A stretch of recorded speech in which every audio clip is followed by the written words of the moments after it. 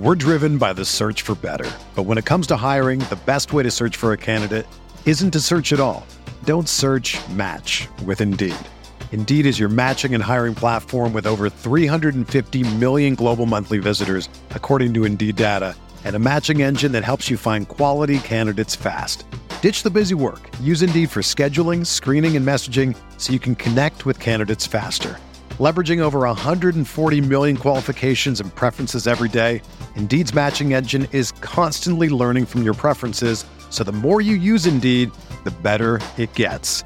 Join more than 3.5 million businesses worldwide that use Indeed to hire great talent fast. And listeners of this show will get a $75 sponsored job credit to get your jobs more visibility at Indeed.com/Blue Wire. Just go to Indeed.com/Blue Wire right now and support our show by saying that you heard about Indeed on this podcast. That's Indeed.com/Blue Wire. Terms and conditions apply. Need to hire? You need Indeed. This podcast episode is brought to you by Coors Light. These days, everything is go, go, go. It's nonstop hustle all the time. Work, friends, family. Expect you to be on 24/7? Well, sometimes you just need to reach for a Coors Light because it's made to chill. Coors Light is cold lagered, cold filtered, and cold packaged. It's as crisp and refreshing as the Colorado Rockies. It is literally made to chill. Coors Light is the one I choose when I need to unwind. So when you want to hit reset, reach for the beer that's made to chill. Get Coors Light in the new look delivered straight to your door with Drizzly or Instacart. Celebrate responsibly. Coors Brewing Company, Golden, Colorado. The NBA is back. Where else can you get this type of drama? Where else does history hang from the rafters? Jaylen Brown throws it down. Where else is your own city home to your biggest rival? The battle of the lane is real, people. And 30 feet is still in range. Curry knocks it. Where else can a city this loud be this slept on? Let's get it out. Where else is history still in the making? Oh, my goodness. Where else? The NBA, only here. Season begins December 22nd on ABC, ESPN, TNT, and NBA TV.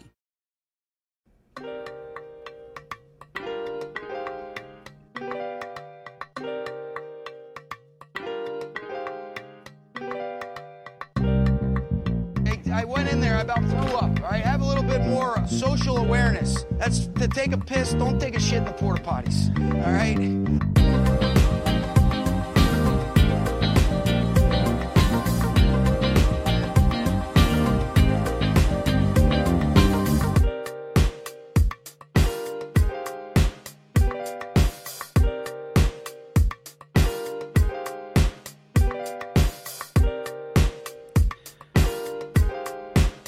All right, welcome to another edition of the Butting Heads podcast on Rams Talk Radio. I'm Steve Barrow, as always, here with Johnny Gomez. Johnny, we were on kind of like very high crisis levels last week, but lo and behold, as always, it turned out to be an overreaction. The Rams won another game. They're 8-4, and we feel fine. Yeah, I don't know if it was an overreaction, to be honest, but I will say that we had cautious optimism about this game, if any optimism at all. But I think both you and I had the Rams winning this game anyway, so I guess it was cautious optimism. Yeah, the reaction was warranted, and hey, listen. We were not the only people overreacting last week, or reacting, I should say. I don't know if it's necessarily overreacting, but listen, here we went into this game. It wasn't a must-win by any means, but to win this game, I mean, the Rams would have to do a lot to miss the playoffs at this point after winning this game. So it's a huge win because you give yourself a nice little cushion over Arizona. You push yourself into the 2 seed, obviously, because, well, somehow the Giants beat the Seahawks, which is incredible stuff. That very much pleased me. And yeah, here we are, 8-4, very, very likely to be in the playoffs, after missing the playoffs last year. And even with, it's kind of funny. I was thinking about this today. Right now we're the 2 seed, and if everything plays out and we actually keep the 2 seed, we won't get a bye because the playoffs are now 7 teams. So miraculously, if that happens 2 years in a row, we kind of get bit in the ass by this playoff format, because last year we were the 7th seed, but it didn't exist. This year it does. We might be the 2 seed and we wouldn't get a bye because of the new format. Well, actually, we're the 3rd seed right now. Oh, well, my rant still stands. Yeah, the Packers are the 2nd seed, and your favorite, the New Orleans Saints, are number 1. Yeah, I know. But can you guess what number 4 is? Oh, the G-Men, baby, our boys. The G-Men. They lost to us. They beat Seattle. I mean, they're doing it. I didn't even realize we were 1 game behind the Packers. I don't know why I said to disregard, but the point still stands if we do manage to pass Green Bay, which is possible. But so let's talk about this game, man. It was, I think going into this, I mean, last week we were saying, because of how terrible the offense played against San Francisco, I mean, it was like, we didn't need this offense to be the 2018 Los Angeles Rams offense. They didn't need to be operating at that level. They needed to be playing efficiently and not turn the ball over. And if we could do those 2 things, then we would feel good about our chances, because the defense is just that fucking good. And I think this game was kind of a good exemplifier of that. Although the offense, I don't know if I would say it was a great offensive performance, but I would put it in, the very good realm. There's a lot to like in this game, and most importantly, the only turnover we had in this game was special teams, because we can't fucking win. We can't have everything go well. But yeah, I mean, just like overall impressions, I think this was a really solid game from the offense. It got a little bumpy earlier, but I mean, like, the things you want out of the offense is, A, you don't want Jared Goff to turn the ball over. That didn't happen. He didn't have a turnover in this game. And B, you wanted to see the running backs, Cam Akers and Darrell Henderson, be the lead backs with Malcolm Brown kind of in a tertiary role. And we saw that. They both got good playing time. They both made some big plays. It seems like they're finally committing to Cam Akers. But I mean, really, just like, I have some small like concerns from this game that I think Derek had as well on his podcast. But this is a game we needed from this offense, and it was great to get it. It was a complete 180 or 360 rather from the previous game against the San Francisco 49ers, and it was great to see the running backs out there, actually getting some snaps out there. It may have not been a huge game for the running backs in terms of statistics, but looking at like how many carries Akers got, he got 21 carries. Yep. That's crazy. That's I don't think Akers really came close to 21 carries so far this season. So I'm happy to see that. I hope to continue to see that, maybe giving Henderson the ball a little bit more as well, to kind of have that, nice complementary role, and then giving Brown the opportunity towards the goal line, which I thought was a little odd that they didn't hand the ball off to Brown more towards as a goal line and 3rd down back. But, maybe it was just they wanted to see what Akers could do. But, it's coming to the point now where experimenting is kind of not really a luxury that the Rams have at the moment. While they may make the playoffs regardless because of their record, it doesn't mean that, they should kind of fall asleep at the wheel here. Not that I think they were, but it is something that I feel like they should try and master, exactly who they put in certain situations, since the playoffs is around the corner, really. Yeah. And you look at the snap counts in this game, which I didn't see until now, and I'm pretty surprised by. Cam Akers, 52 snaps. Darrell Henderson, 18. So it's a pretty huge difference. And then Malcolm Brown with 13. It felt like Darrell Henderson was out there more than 18 snaps to me watching. But, clearly I'm wrong. But yeah, they committed to Cam Akers. I loved seeing it. I think he needed to get this game.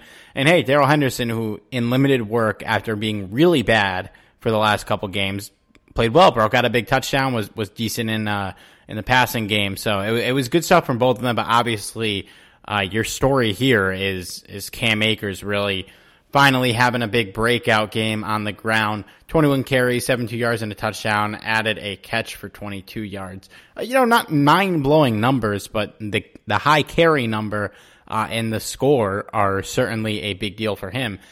And you mentioned the goal line work. I think one thing that's been clear about the Rams this year is they don't have a goal line back, which is great for fantasy owners because nobody's really getting vultured. It's kind of just whoever's out there, or at least, I don't know if you feel different, but whoever's been out there as the running back, they wouldn't change it at the goal line. They would keep rolling with that guy.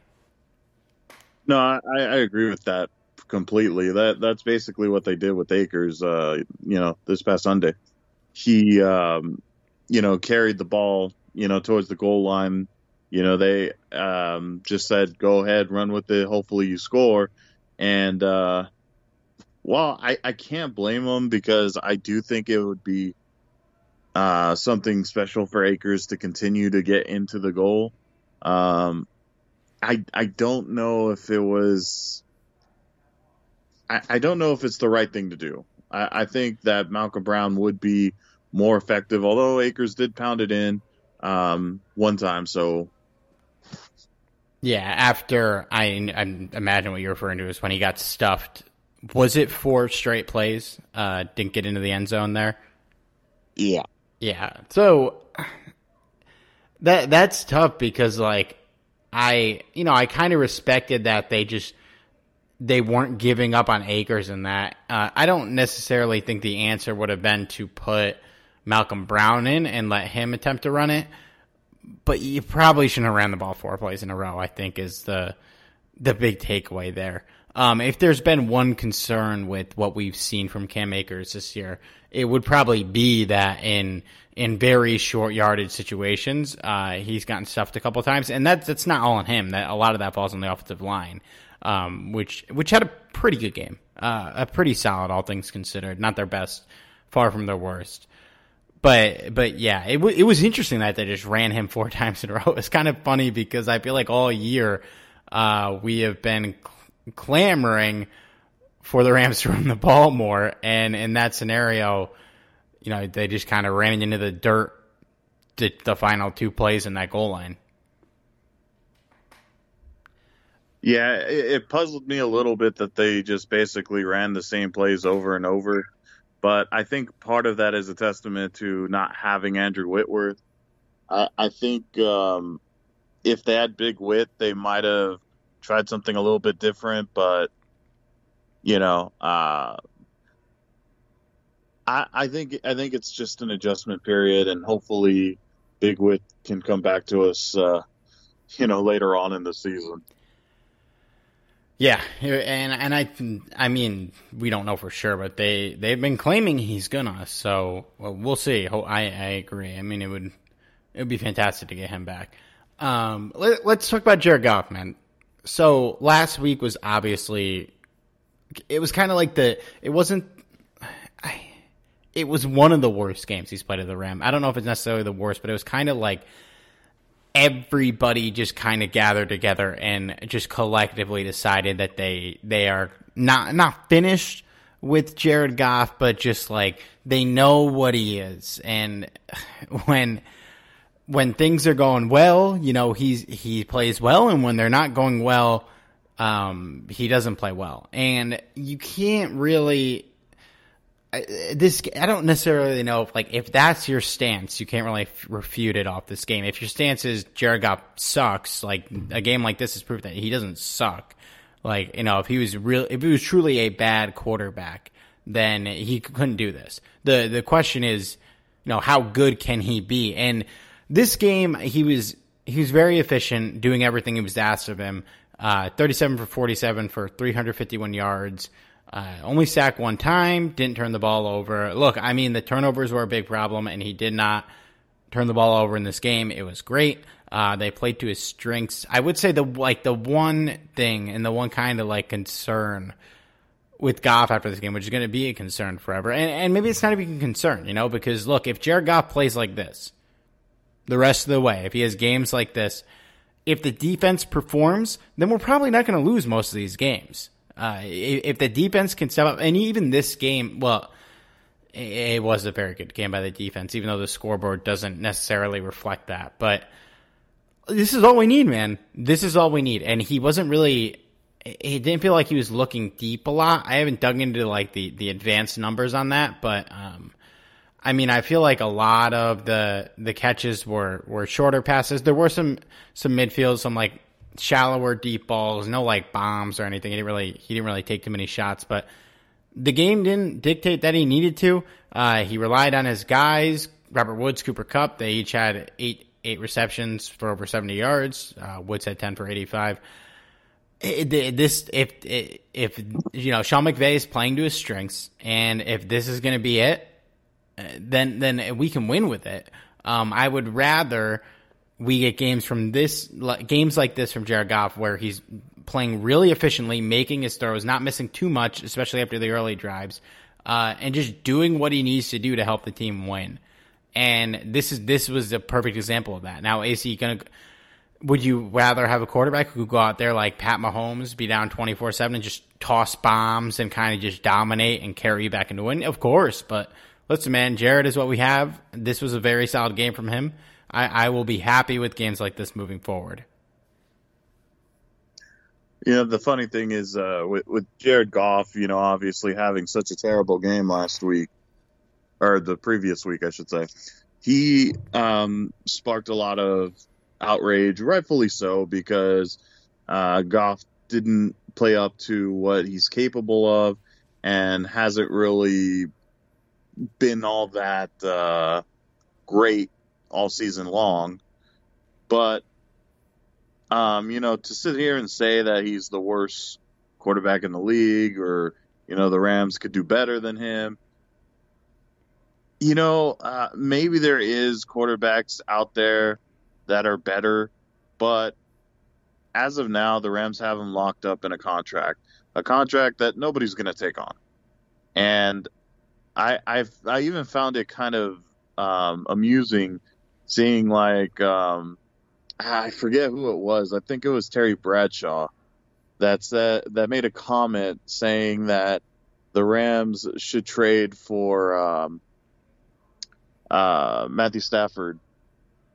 And I'm like, okay, so you want the Rams to take on both Stafford's contract and Goff's contract at the same time, unless you're insinuating that you trade away Jared Goff as well, in which case I don't think the Lions would be interested.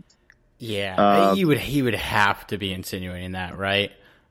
It's not an impossible like trade. And I think before this season, I think I either said I would rather have Stafford, or it was like very, very close. I'd rather have Stafford, but does that, if the Lions are going to give up on Stafford, I don't think they're going to give up on him for Jared Goff. That would be a silly move. And, I just don't really see a path of that happening. If it was offered to us directly, maybe we would accept it, but it's kind of just like a pointless game, at least during the season. We'll play this a million times in the off season. Yeah, that's for sure. But I think that Goff showed everyone that he is a capable quarterback. He may not be the best quarterback in the league, but he's certainly one that if he's on his game, he can be a very effective quarterback. Now, he wasn't perfect by any means. He had some very questionable decisions here and there, but for the most part, I thought he did a solid job and was one of the big reasons why the Rams won this game. So wasn't completely and the only reason, but a good reason.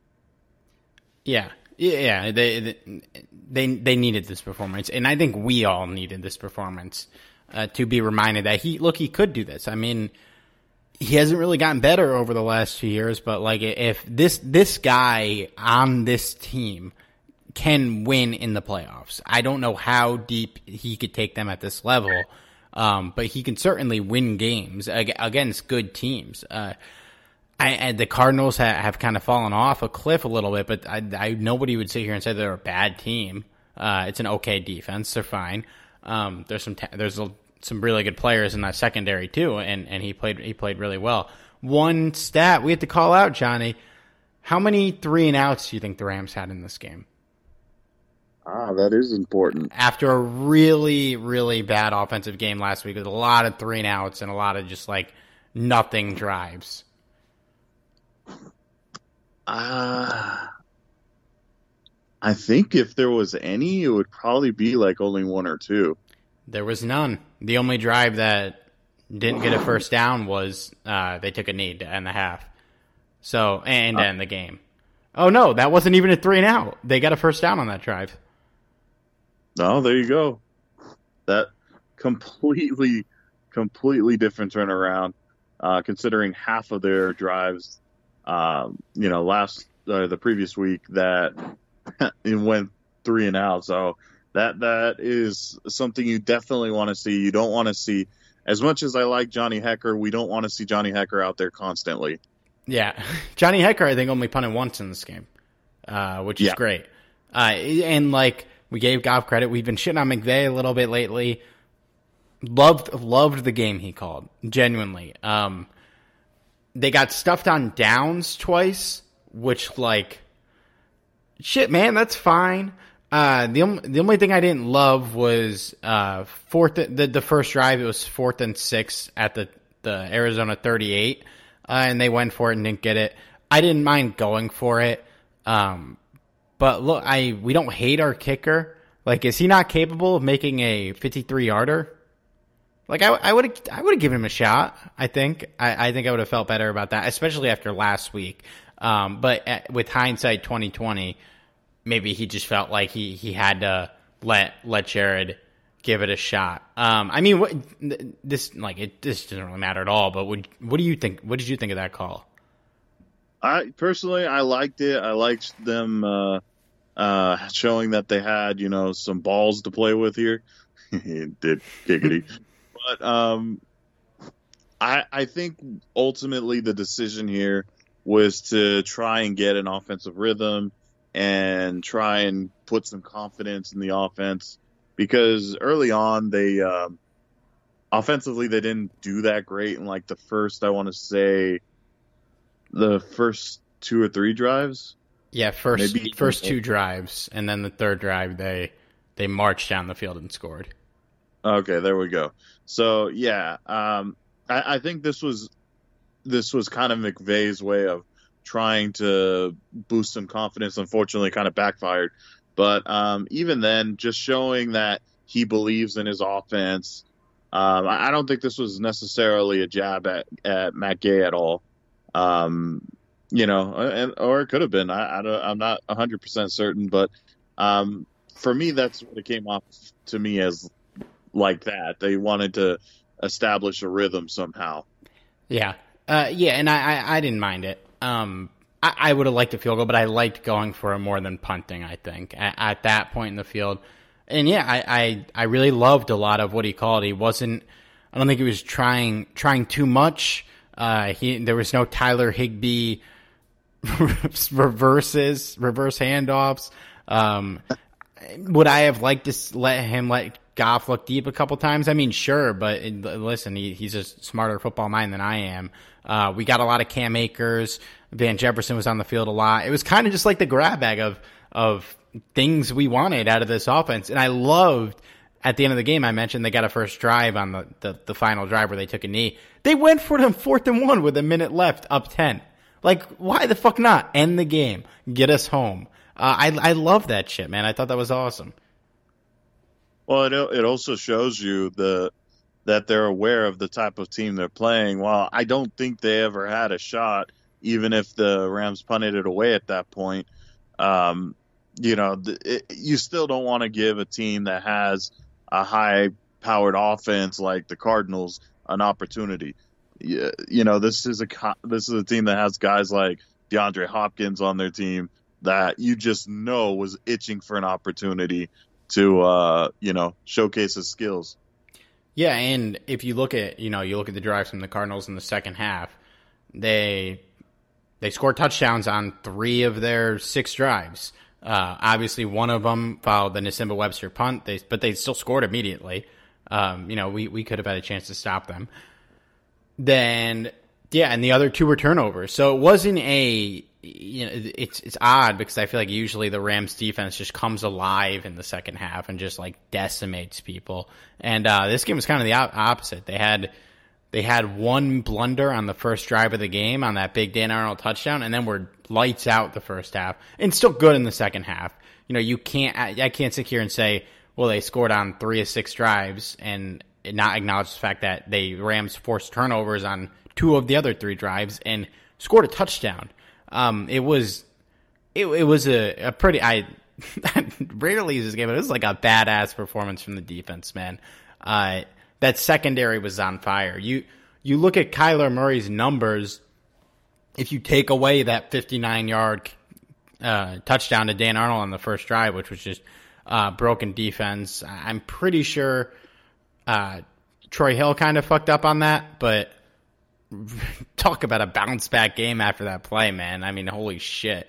After that play, or just without counting that play, Kyler Murray was 20 for 38, 114 yards, an interception, and a fumble. That's pretty damn good. Some people are saying that like Kyler's kind of gotten figured out.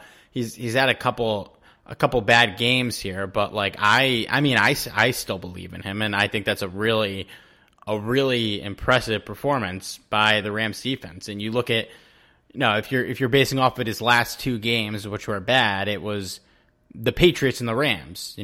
Bill Belichick and an elite defense in the Rams.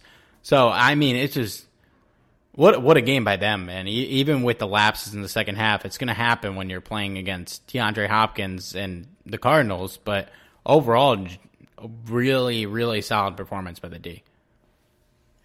Yeah, I mean, really the only thing I feel like Murray kind of took a step back at was him on the ground. Like, he wasn't running the ball as much due to, he had something bothering him in his leg. I forget what it was. He's been dealing with a shoulder injury too, so that could be why he hasn't been as good the last couple of weeks. But alas, he was out there and we stopped him.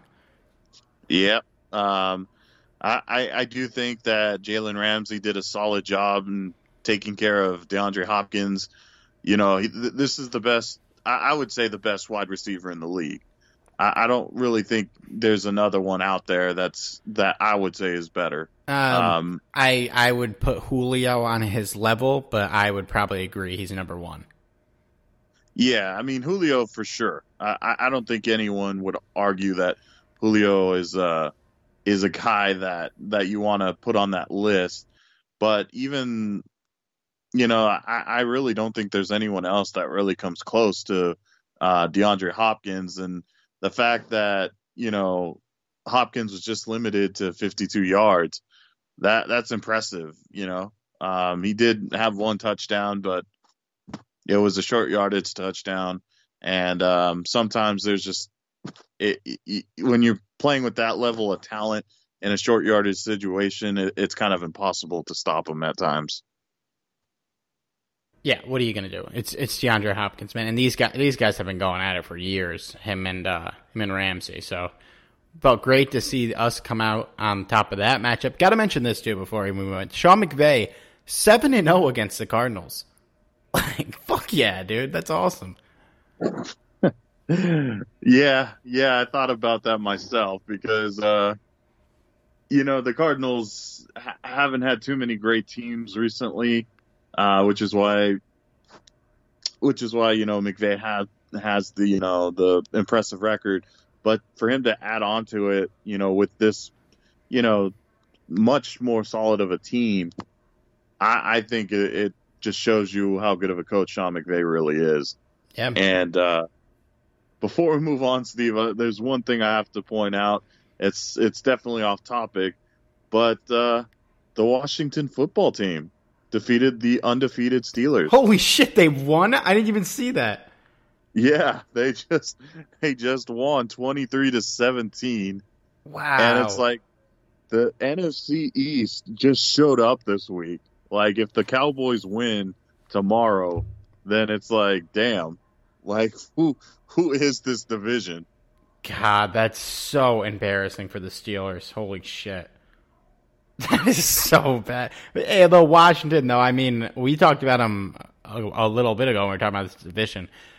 Not too bad, but I mean, like, Antonio Gibson got hurt in this game. Like, Peyton Barber was their lead back. He averaged 1.6 yards a carry, and they still lost. Yeah, says all you need to know. Yeah, I mean, I personally was not a huge believer in the Steelers this year. But they were undefeated, so, I mean, you cannot count them out. So we'll see what happens. That's pretty rough. But, yeah, man, the NFC East, a big week. Giants came. Colt McCoy and Alex Smith knocked off playoff teams this week in the NFC East. That's freaking incredible, man. Yeah. Right? And if the Cowboys do it tomorrow, that's another team. And, hey, if you know who's the real winner of all this, right? Who? Vegas. Yeah, man. I'm not talking the Raiders. Yeah, man. Yeah.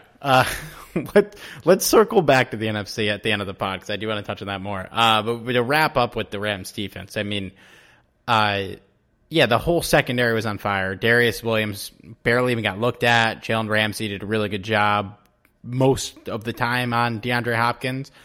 And, like, that's all you're going to ask, man. Like, if you got somebody guarding LeBron James in the NBA and you give up 22 points, it's a good job. And he did better than that in this game. And Troy Hill, man, I mean, really got beat on that first touchdown, and had a couple misses early in the game, I feel like. Or no, he had that, and he had the 4th and 12, which, like, of course, we give up another massive chunk of yards on a crucial play like that. He could have made the stop there. He didn't. But, I mean, you take out those two plays and a couple other plays, really had a phenomenal game, and really made up for it with that pick six at the end of the game to kind of ice it on the cake. His second touchdown in 2 weeks. I mean, it felt good to see him have a good game, because everyone's kind of hit on him this year. He hasn't been as good as last year, but against even behind Hopkins, a pretty decent receiving core beyond him. Not the best, but, like, there's players in there. A really, really solid job by all of them, the whole secondary. Yeah, I think we could definitely say they faced the toughest receiver of the season so far. And while I don't think it's the best receiving core per se that the Rams have faced, it's up there. Yeah, Kirk is pretty good, and then, like, Isabella and Keyshawn Johnson. I mean, they're players. Pass rush too. What was the number on sack? They only sacked Kyler Murray 2 times, but I feel like they were in his face all game. I could feel it through the TV, and it's not, I will be honest, when I watch a football game, I'm not sitting there staring at the pass rush every play, and it was something that I just noticed, like, because I felt like they were getting at him all the time. And to the Rams' credit too, you've got him rolling out a lot because we're in his face the whole game, and he didn't really rack up any rushing yards. 5 carries for 15 yards, and a lot of that goes to pass rush. But also, I mean, we got to give him credit, man, Johnny. The inside linebackers played fine. They played fine, and I texted you after this because I audibly gasped when it happened. Troy Reeder deflected a pass, made a very good play in pass coverage. I was absolutely shook. And beyond that, run stopping, pass rushing, QB contain. He had a, dare I say, a great game. I never thought I would say it. Yeah, even Kenny Young had a nice tackle in the backfield for one play.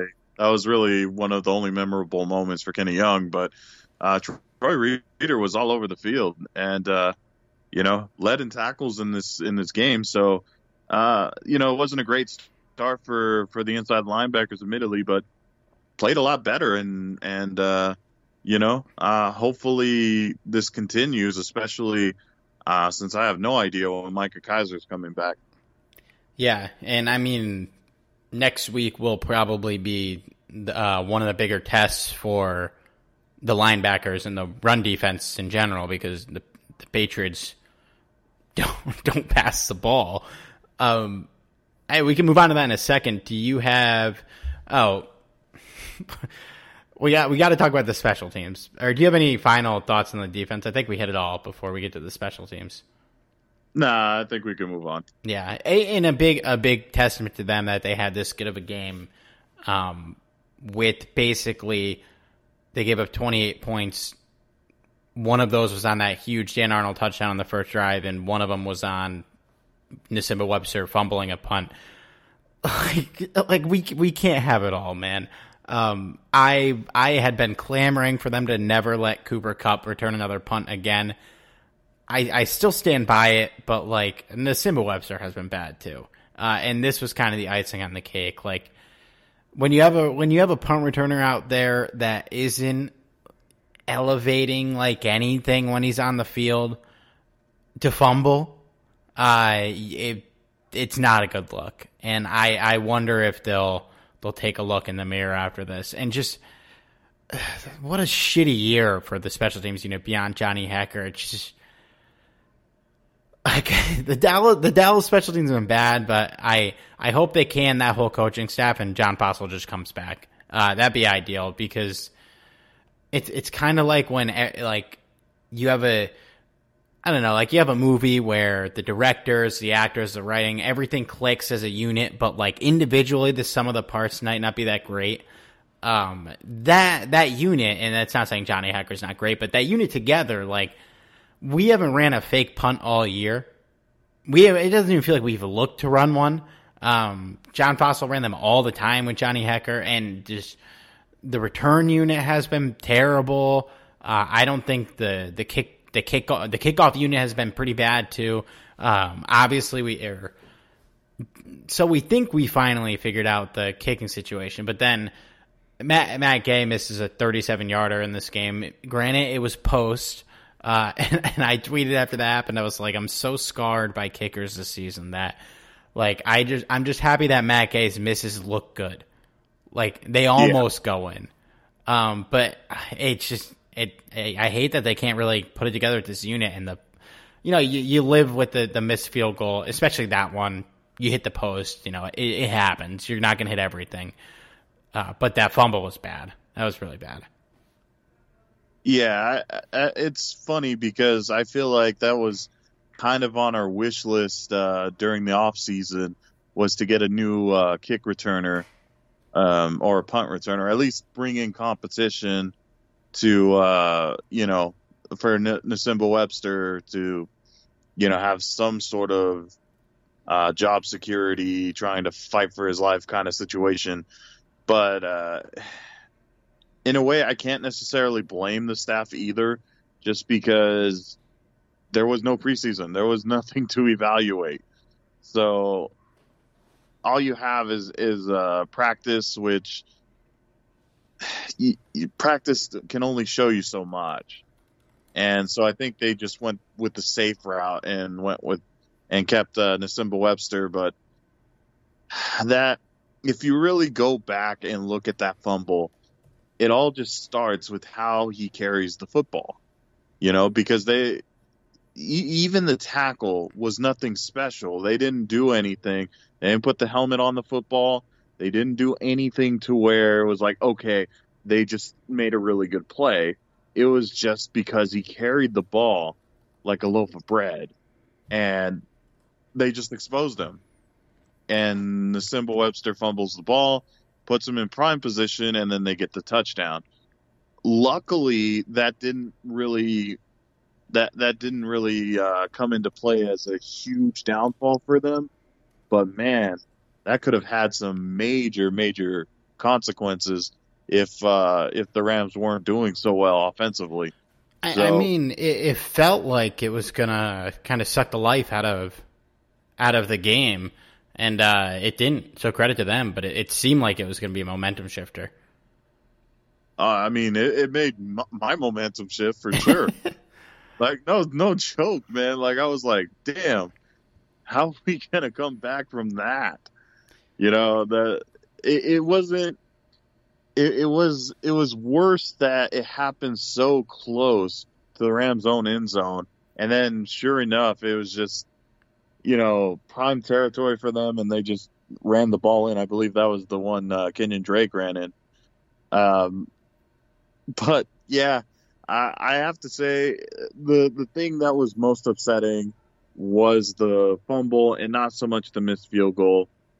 Matt Gay, while I would prefer him to make those kinds of field goals at 37 yards, you know, being scarred by guys like Sam Sloman and Kai Forbath, I'm happy to accept that he just missed the field goal, and it was barely missed, but it was a miss nonetheless. I can live with that. Just hopefully Matt Gay doesn't let those kinds of field goals miss too often. And even he said in post-game report that he was very disappointed in himself, and he vows not to let that happen again. So for me, that's the kind of attitude I want to see. Somebody that's going to try and better themselves after making such a crucial mistake.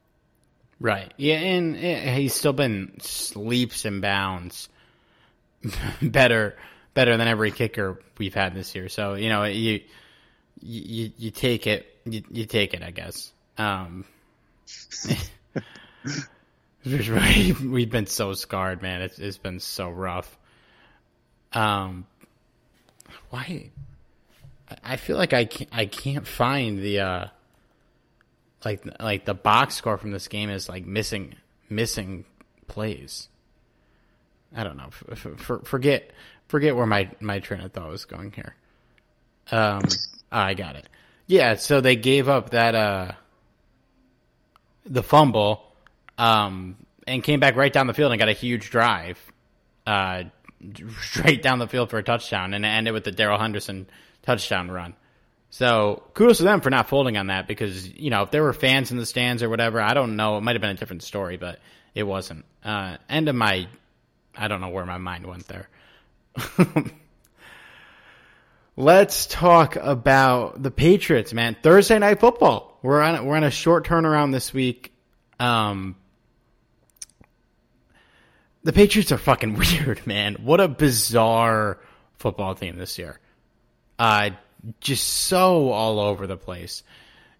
And I'm trying, I guess I closed out of all my links that I'm trying to pull back up, but they're 6-6. They've beaten some good teams. They've lost to some shitty teams. They almost lost to the Jets a couple weeks ago. And then this week they just come in and absolutely steamroll the Chargers 45-0. The Chargers not great, but they have scored points this year, and the Patriots just straight up shut them out. They are 12th overall in yards allowed per game on defense, 6th overall in points allowed per game. Obviously, that 45-0 win is a pretty big statement game from them. They've won 4 out of their last 5. So they lost to the Texans, though. So I mean, again, they're a weird team, and one of the ones is against the Jets. So take it how you will. But they might be turning a corner. They might not. They're already in LA, so they probably didn't leave, right? Yeah, they're staying at UCLA, it looks like. So you're not going to really have the travel concerns there that you normally would on a short week going coast to coast. I don't know what kind of strings Bill Belichick pulled there, but they're so fucking weird as a team. They have the 3rd best rushing attack in the NFL, one of the worst passing attacks in the NFL. So this will be really, really interesting from like the strengths and weaknesses of our defense. The strength is clearly pass defense. I don't know if run defense is a weakness, a true weakness, and we will probably find out in this game. Hopefully, Brandon Staley can come out with a good game plan, but like you look at their last 4 games, against Baltimore 4 weeks ago, Cam Newton went 13 for 17 with 118 yards, and they won. The next game, he goes 26 for 40 with 365 yards, and they lost. And then the last 2 weeks, he's had 84 yards and then 69 yards. So they're just straight up like not throwing the ball much, and they're winning. Credit to them. I don't know how you win 45-0 with 69 passing yards. How is that possible? It's a Belichick type of win. I will say that much.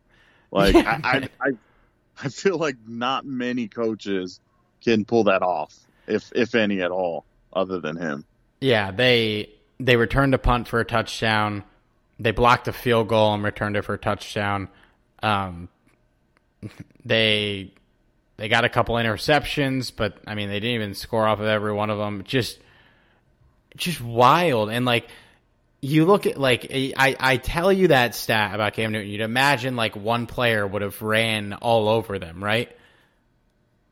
Their leading rusher at 80 yards. Then the next 2 guys, 48 yards, 35 yards, 165 yards as a team.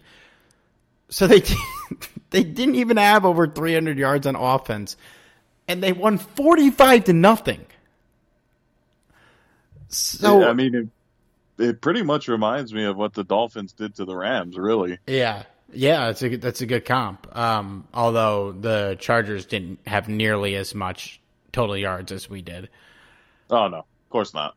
Yeah, but so this is a very interesting matchup. If you ever wanted to point out a game that was a trap game, it's this one.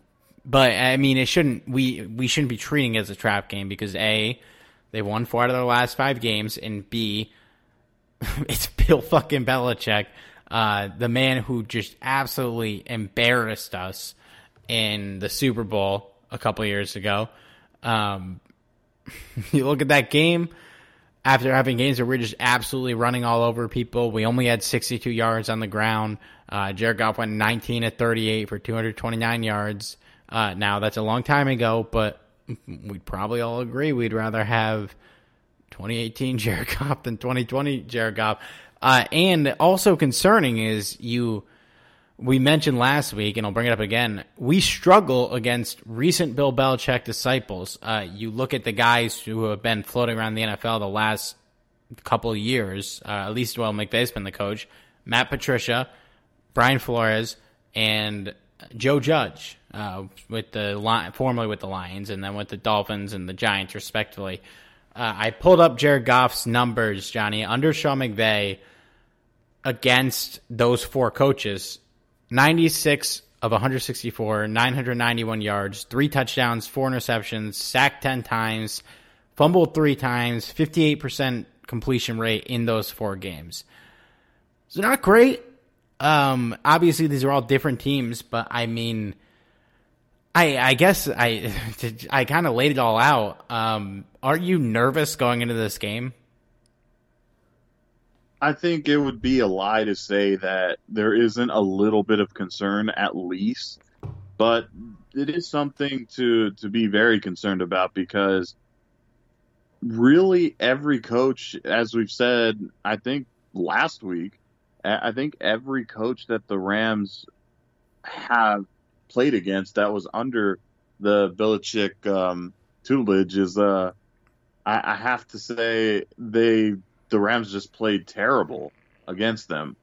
Even if they got the win, it wasn't even a pretty win. So playing against the man himself, which the Rams have already in the Super Bowl and just played utterly terrible. So this may not be the same Patriots team that the Rams faced back in 2018, but this is still a team that is obviously still trying to get back there, and they still have some quality players still. So I'm going to have to say that I'm really nervous about this game because I think that the way that the Rams could lose this game is if they overlook them and if they continue to turn the ball over. If they turn the ball over like they did in San Francisco, it's going to be a blowout. That's basically how it's going to be. But if they limit the turnovers, I feel like this is definitely a winnable game. So that's going to be, in my opinion, the biggest reason why the Rams win or lose this football game. So there is still some reason to be optimistic. It's not like all hope is lost or anything like that. Yeah, it's a game the Rams should win. I mean, there's no doubt they should win this game. They're the better team, like, for sure. But it's odd, like, you look at, like, I'm not loving looking at the box score from the Super Bowl. And obviously they're different teams. I mean, we did a good job against Tom Brady that game. He did not play good. Neither quarterback played good. But you meant, like, yeah, if we don't turn the ball over, things will probably go well for us. But in that game, we turned the ball over once, and we scored 3 points, and they scored 13. And the guys that beat us up in that game, Julian Edelman, Rob Gronkowski, they're not there. The Patriots receiving corps is awful. It's full of, like, not great. There's guys that are okay. Jacoby Myers is fine. Damiere Byrd is all right. The running backs aren't very good either, although Damian Harris has been playing pretty well lately. James White can obviously catch. I'm so nervous. I would pick the Rams to win 20-10 is my official prediction in a gross football game. But it's all going to depend on the turnovers will be a big deal, but the Rams need to score some points. They don't need to score a ton, but they need to get points on the board. And the good news is that I think McVay has been planning for this game for 2 years. Genuinely, I could see it being a blowout for that reason. I think everyone, even though they got their win against Tom Brady this year, sure, but this game specifically, they all got something to prove, and hopefully they prove it. And I think what's good too is, at the other side of the ball in defense, we have an elite defense. It's a little concerning that this is a extremely run-heavy football team, almost exclusively a running football team, and our inside linebackers will get tested in this game, and we'll see how they step up. Luckily, I think Troy Reeder has been fine as a run defender. I don't know. I wouldn't say that really about Kenny Young, but it's a game they should win. And I think Brandon Staley will have a good game plan to deal with this Patriots offense because they shouldn't scare you that much. And yeah, we'll see what they do. We luckily our safeties like to tackle too.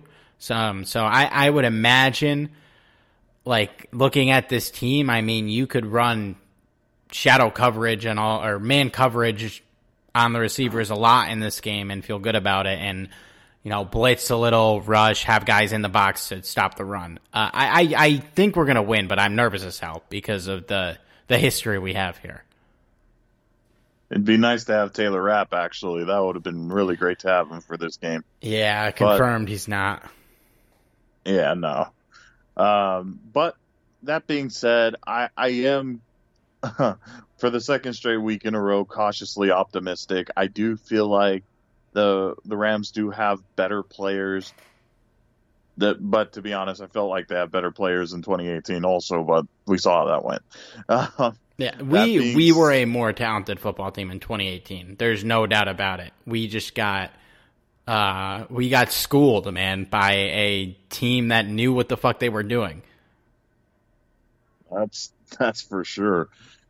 But I think I'm gonna go with the 24. Yeah, I'll stick with it. 24-18 victory.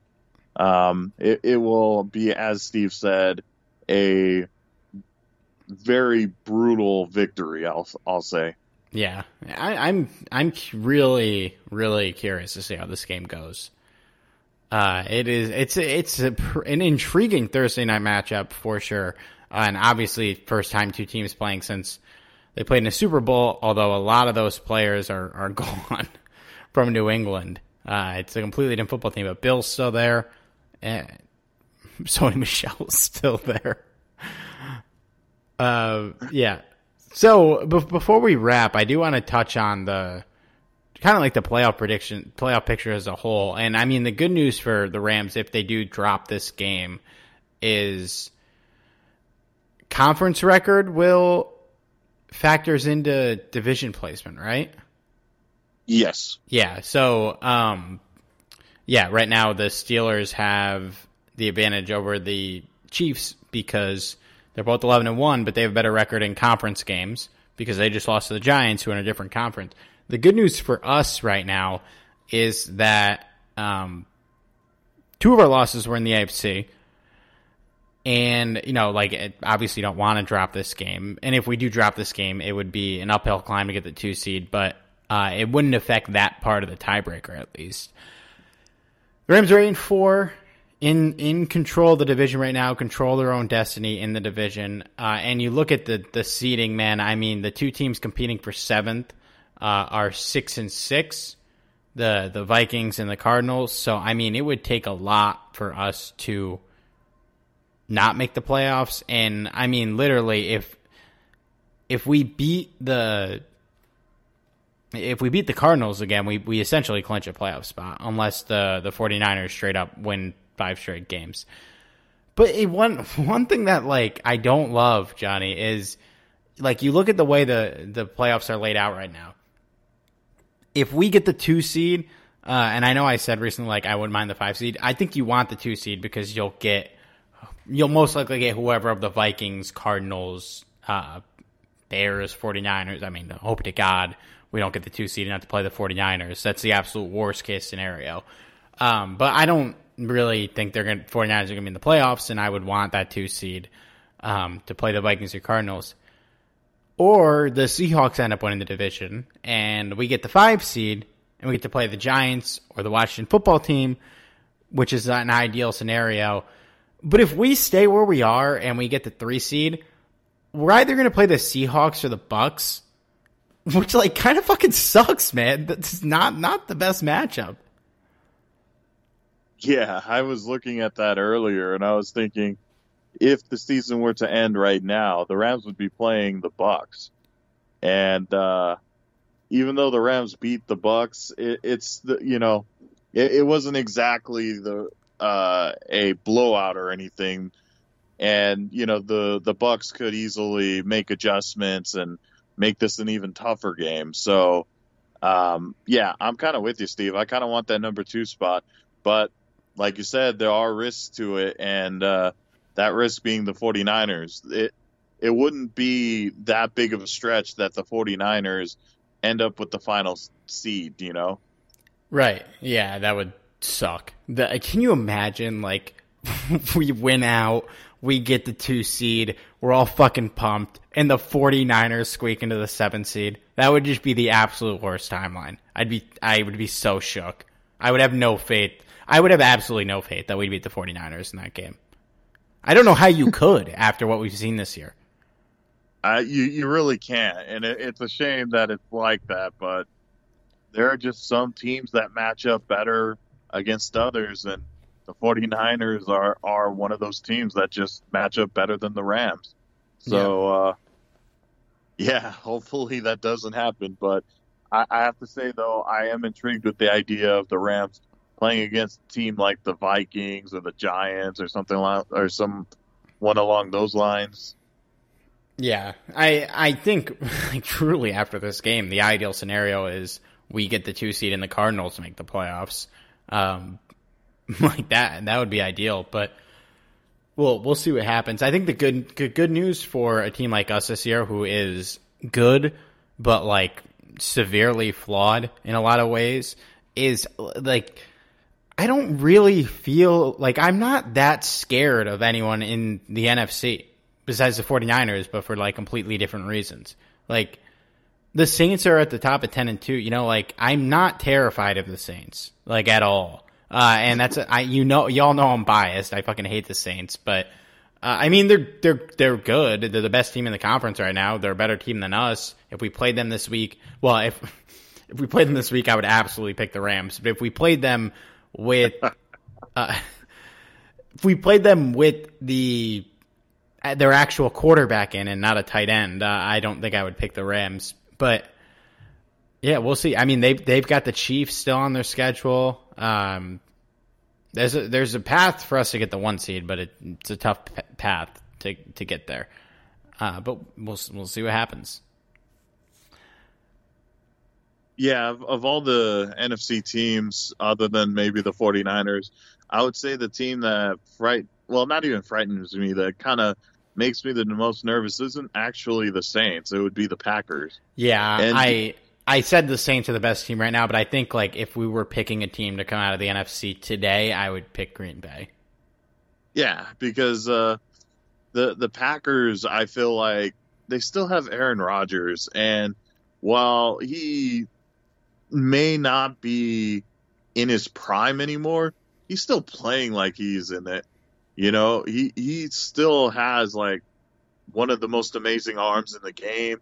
And pretty much they have so many weapons on that team that they can beat you on the ground or they can beat you through the air.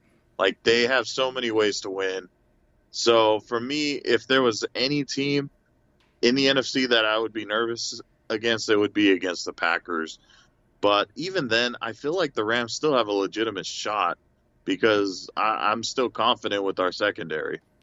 Yeah, and this year in general, like, none of these teams in the NFL period are I mean, the Chiefs are really the only like straight up, if you're playing them in the playoffs, you do not feel good about your chances. But even them, like, they just almost lost to Denver. Like they've lost to the fucking Raiders this year. Like they're not perfect either. It's open, and like, you're in the playoffs, anything can happen. And the Rams are capable of beating any team in the league. They're also capable of losing on a given day to pretty much any team in the league either, but they really haven't. I mean, like, you look at their losses, the Bills and the Dolphins are both 8-4, right? The Bills are 9-3, I think. So it's just, they can't beat the fucking 49ers, man. It just, but yeah, I mean, I wouldn't say I feel good about what we're going to do in the playoffs, but like, I feel good at how the rest of the playoffs are shaping up around us, which is almost as important of a factor. Alrighty. Well, Johnny, I believe we're going to be doing the post-game show Thursday, so you guys are going to hear from us twice this week. Fun stuff. Is that a curse or is that a gift? I think it's a gift. I think it's a big gift, especially. Well, no, I was going to say especially if we lose, because I don't know what I enjoy doing more, podcast after we win or podcast after we lose. I enjoy winning more by a lot, but like when we lose, I at least get to be like, oh, at least I get to go shit all over the team on the podcast. That's true. Yes, but I would much rather come in here after a win. So we will talk to you guys. Yeah, oh yeah. I would much rather. Yeah, you know what? You're right. I would rather do a podcast after I win against the Patriots for sure than a loss. And I think that absolutely 100% ironclad stands for the next 49ers game too. But all right, guys, we will talk to you guys Thursday night. Be up Friday morning. Follow us on Twitter at Steve Ribeiro, at Johnny506, and at Talk Rams, and we'll see you guys then.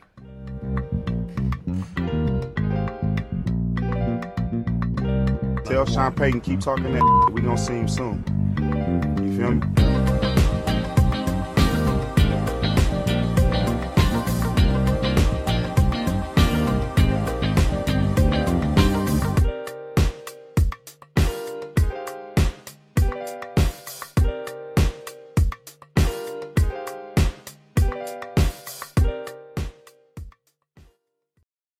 You can't can't control what's outside your home, but you can control what comes in. Because Clorox disinfecting wipes kill 99.9% of viruses and bacteria, including COVID-19 virus, when used as directed on hard, non-porous surfaces. So whether it's from dirty doorknobs, dirty shoes, or something else, outside germs won't stand a chance. When it counts, trust Clorox. Kill Pseudomonas, Salmonella, and influenza virus type A2. Kill SARS-CoV-2 on hard, non-porous surfaces. Use as directed.